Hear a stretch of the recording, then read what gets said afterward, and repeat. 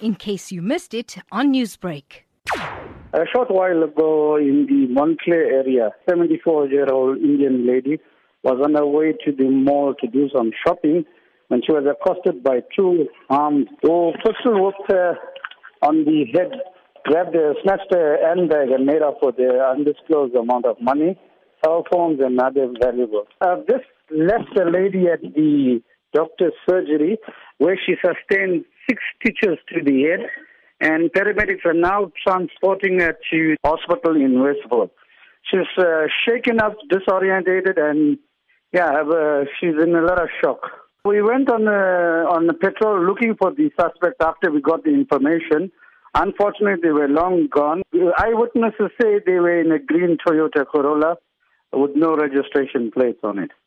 Dhevan, people are going to be on the move during this time of the year due to the festive season. How can you advise them to best protect themselves from situations such as this, and your thoughts on self-defense training for men and women? The elderly especially, we need to take extra precaution going to malls, when we're going to shopping centers, due to these criminals lurking out there.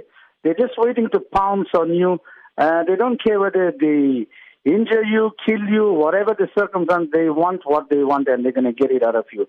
So try avoiding those expensive gold chains, earrings and rings and cell phones.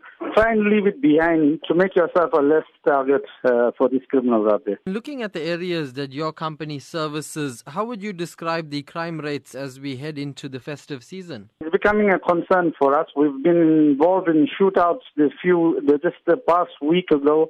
Armed robbers. Crime is increasing now, and these guys are getting desperate out there. So whatever means, whatever ways, they're going to get whatever they want, and nothing's going to stop them. So I advise the community at large out there to take extra precaution. Try not to move around too much unless it's necessary. These criminals have no mercy for the old and fragile. Newsbreak, Lotus FM, powered by SABC News.